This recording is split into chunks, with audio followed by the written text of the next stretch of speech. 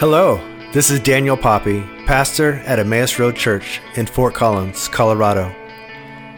Thank you so much for listening to our podcast.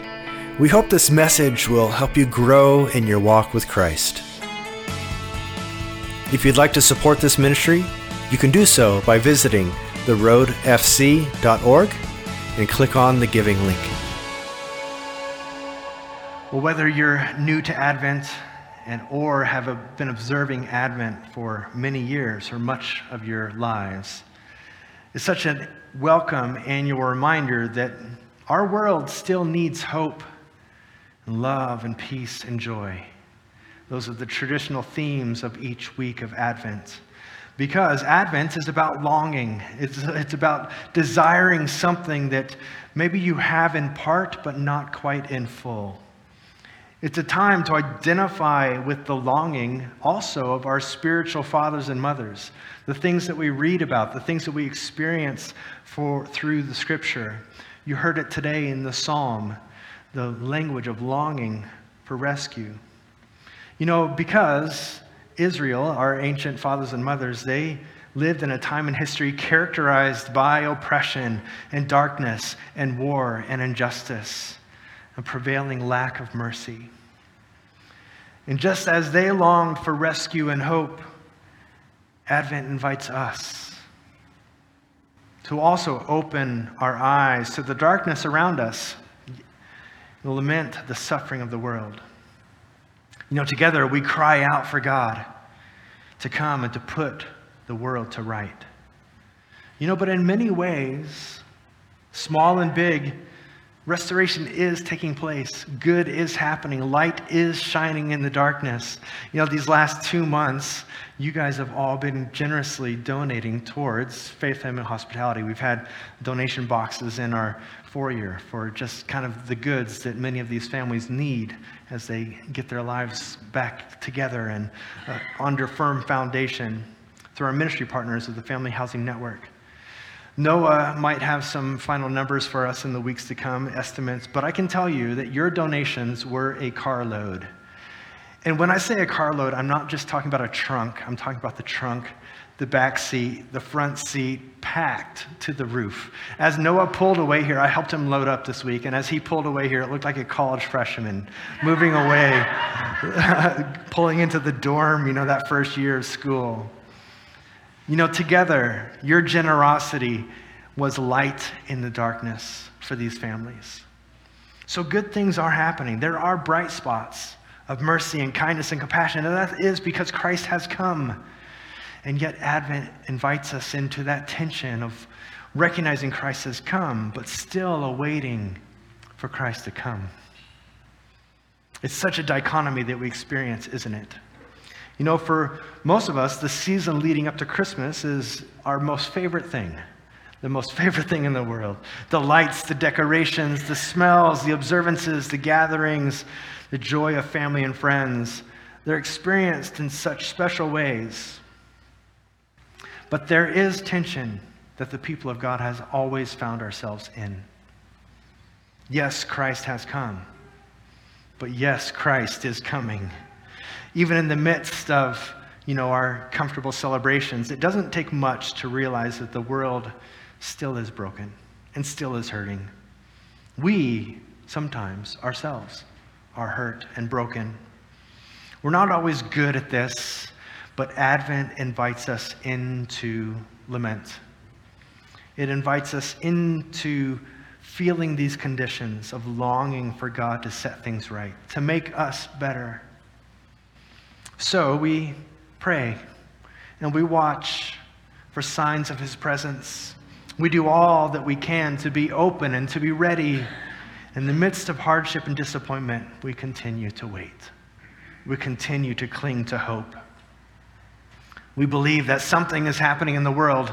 We're grateful for that. We cling on to that. We believe that something is working in our lives, large or small, life-giving, life-fulfilling. But even in December's lengthening darkness, the seed of joyful hope grows within us. We're pregnant with it, you might say. In our waiting, our hearts are enlarged. We cry that God is coming as we look forward to celebrating the birth of Christ. This Advent season will be in our prophetic passages in the books of Isaiah, leading us into Christmas morning. As we hear the word of the Lord, let us pray together. Gracious God, heaven and earth will pass away as we know it, but your word does not pass away. Your word stands forever. May our generation be attentive so that by the power of your Holy Spirit, we may remember your ways and gladly do right, meeting you wherever and whenever you appear. In Christ's name we pray. Amen. Amen. Well, we will be in Isaiah chapter 64, verses 1 through 9 this morning. It'll be on the screens, but let me read this for us. Oh, that you would burst from the heavens and come down. How the mountains would quake in your presence. As fire causes wood to burn and water to boil, your coming would make the nations tremble. Then your enemies would learn the reason of your fame. When you came down long ago, you did awesome deeds beyond our highest expectations. And oh, how the mountains quaked. For since the world began, no ear has heard and no eye has seen a God like you who works for those who wait for him. You welcome those who gladly do good, who follow godly ways, but you have been angry with us, for we are not godly. We are constant sinners. How can people like us be saved? We are infected and impure with sin. When we display our righteous deeds, they are nothing but filthy rags. Like autumn leaves, we wither and fall. Our sin sweeps us away like the wind. Yet no one calls on your name or pleads with you for mercy. Therefore, you have turned away from us and turned us over to our sin. And yet, O Lord, you are our Father. We are the clay and you are the potter. We are formed by your hand. So don't be angry with us, Lord. Please don't remember our sin forever. Look at us, we pray, and see that we are all your people. This is the word of God for the people of God. Thanks be to God. You know, can you feel the angst, the tension of the writer? Israel has once again found themselves in dire straits, a dire situation. Those of you who participate in our Thursday night discipleship class, our Bible study, you've been going through the Old Testament, and you likely have gone through Isaiah recently, and you've seen some of these situations. But once again, Israel and Judah are defeated, and they're held in captivity. The land of promise that we heard about as God was leading the people out of Egypt, the promised land, Judah in the south and Israel in the north, is desolate. It's ravaged by war, and it's ransacked. Jerusalem, the city of promise, is destroyed and uninhabited. The promises of God to his people of freedom, blessing, and influence seem to have not worked out. The opening 40 chapters of Isaiah lay out the reasons for this. But to say it in short, God's people were rebellious. They turned away from all that God had promised and even all that God had given to them, and they squandered it. They squandered the fulfilling of God's lavish generosity, selfishly hoarding it rather than sharing it freely with those around them as God desired.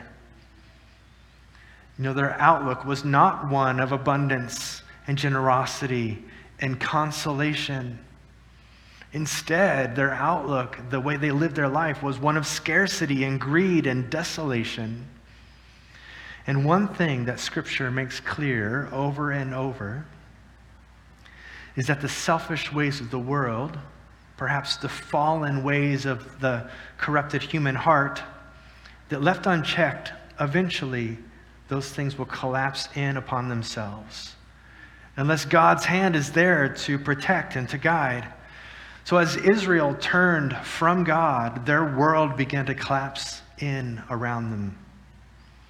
It is from the Babylonian dungeon cell or the closet of the slave that the writer of Isaiah cries, "Oh, that you would burst forth from heavens and come down." You did it before. You brought us out of Egypt. You parted the sea so we could walk on dry land. You gave us water and bread from heaven when we were in the desert. Come and save us once again. And yet the prophet acknowledges, saying, "We are like autumn leaves. We wither and we fall. And our sins have swept us away like the wind." And like Israel, our situations today carry some of the same anxiety that we see from our passage. Yet we might be of two minds when we consider this cry. You might be of two minds as you're hearing this message, like, "Merry Christmas." We might be of two minds when we consider our need for rescue depicted in Scripture. On one hand, it's easy to see the needs and injustice that's out there. When the news comes in with story after story of catastrophe and national disaster, famine, the earth struggling to sustain us, constant division, violence, and war. When we read the headlines, it's clear that we need rescue. It's clear that something's broken, something's not quite right. But then again, your home may be warm. My home is warm. Your needs never really feel truly that in danger of not being met. You likely know where your next meal is coming from. You know that you will have heat, water, and security when you return home. We have no shortage of entertainment to help distract us from the world that continues to collapse in upon itself. I'm not trying to be a downer today. I'm just simply inviting us into what Advent calls us to. And this is exactly where Israel found themselves in the generations prior to this desolation that we read about in Isaiah 64. Can we identify with the anxious cry for rescue, the need of a Savior felt that led to the coming of the Messiah on that Christmas morning? Do you long for the arrival of a Savior?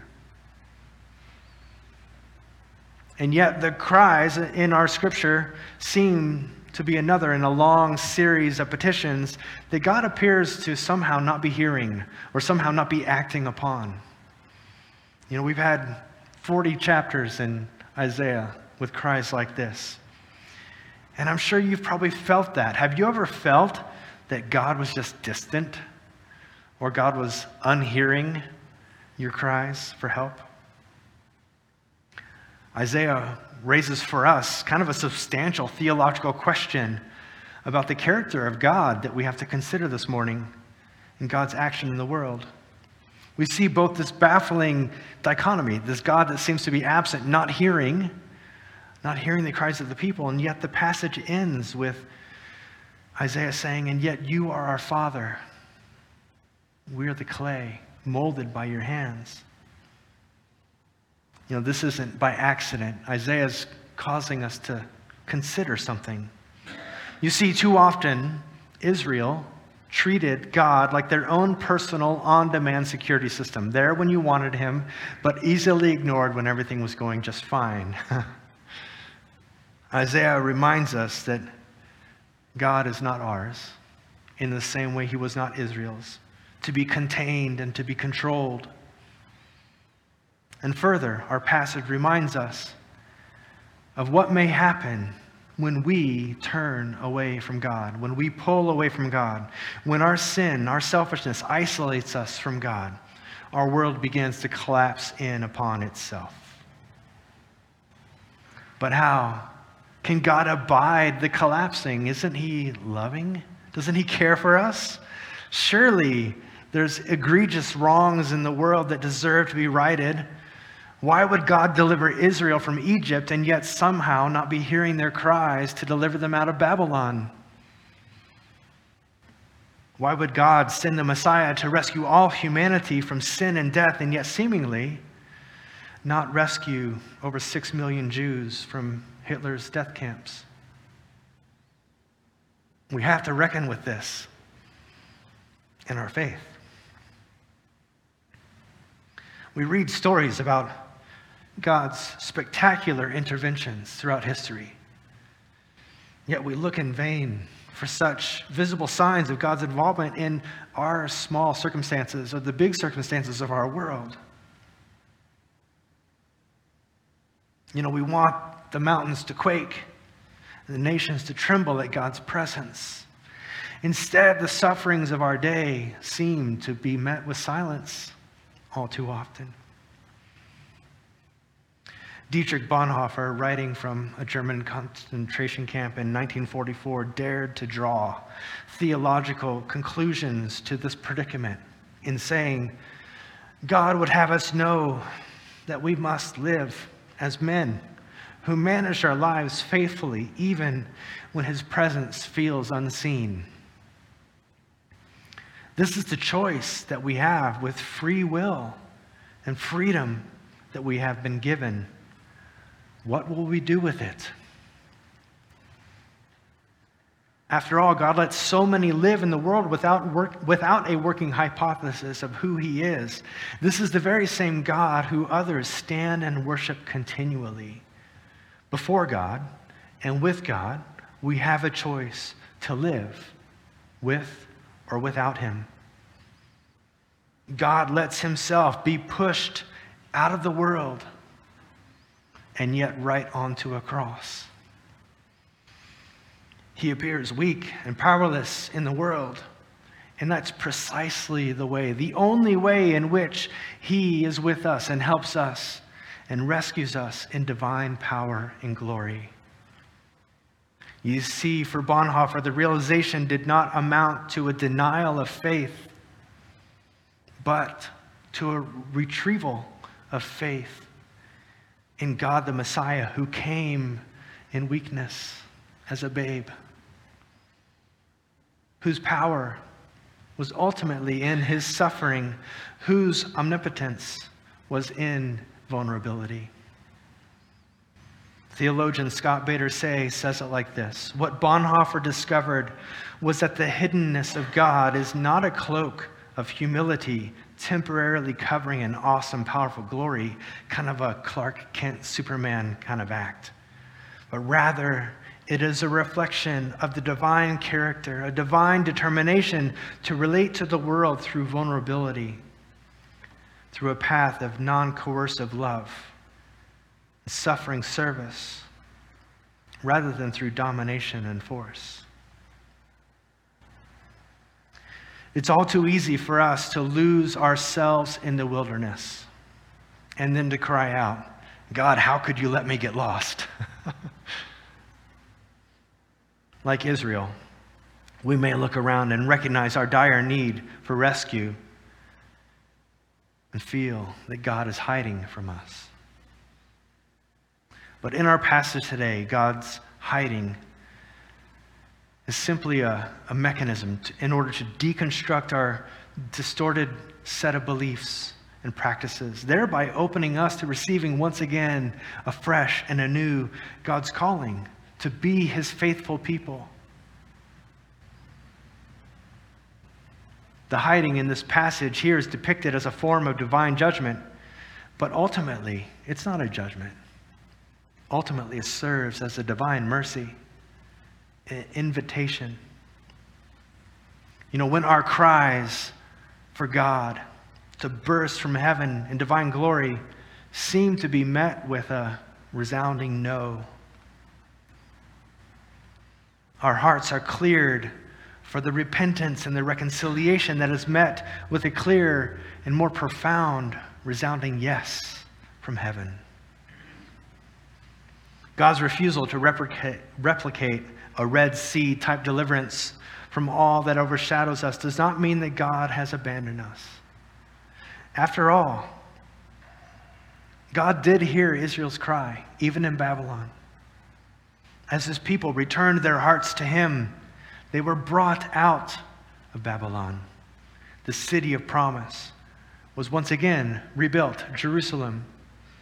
The Messiah, it did indeed come and dwell among us.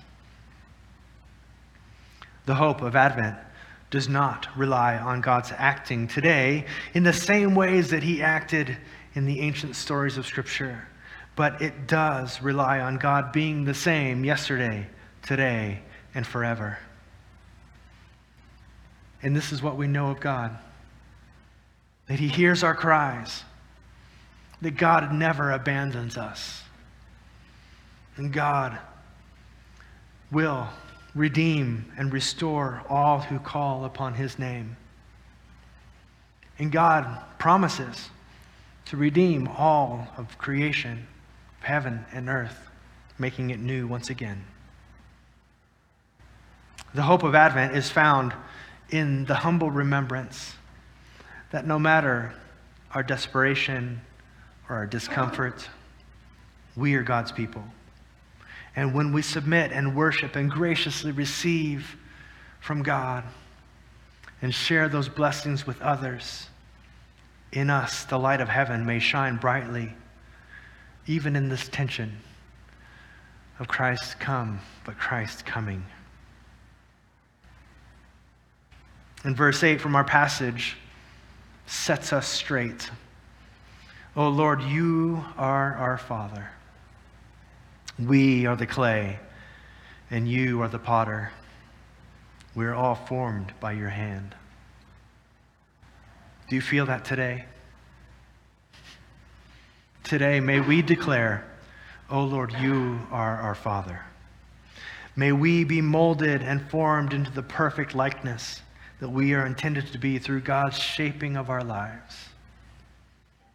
May we break from the distractions long enough to engage with the one to whom all glory and honor and praise belongs.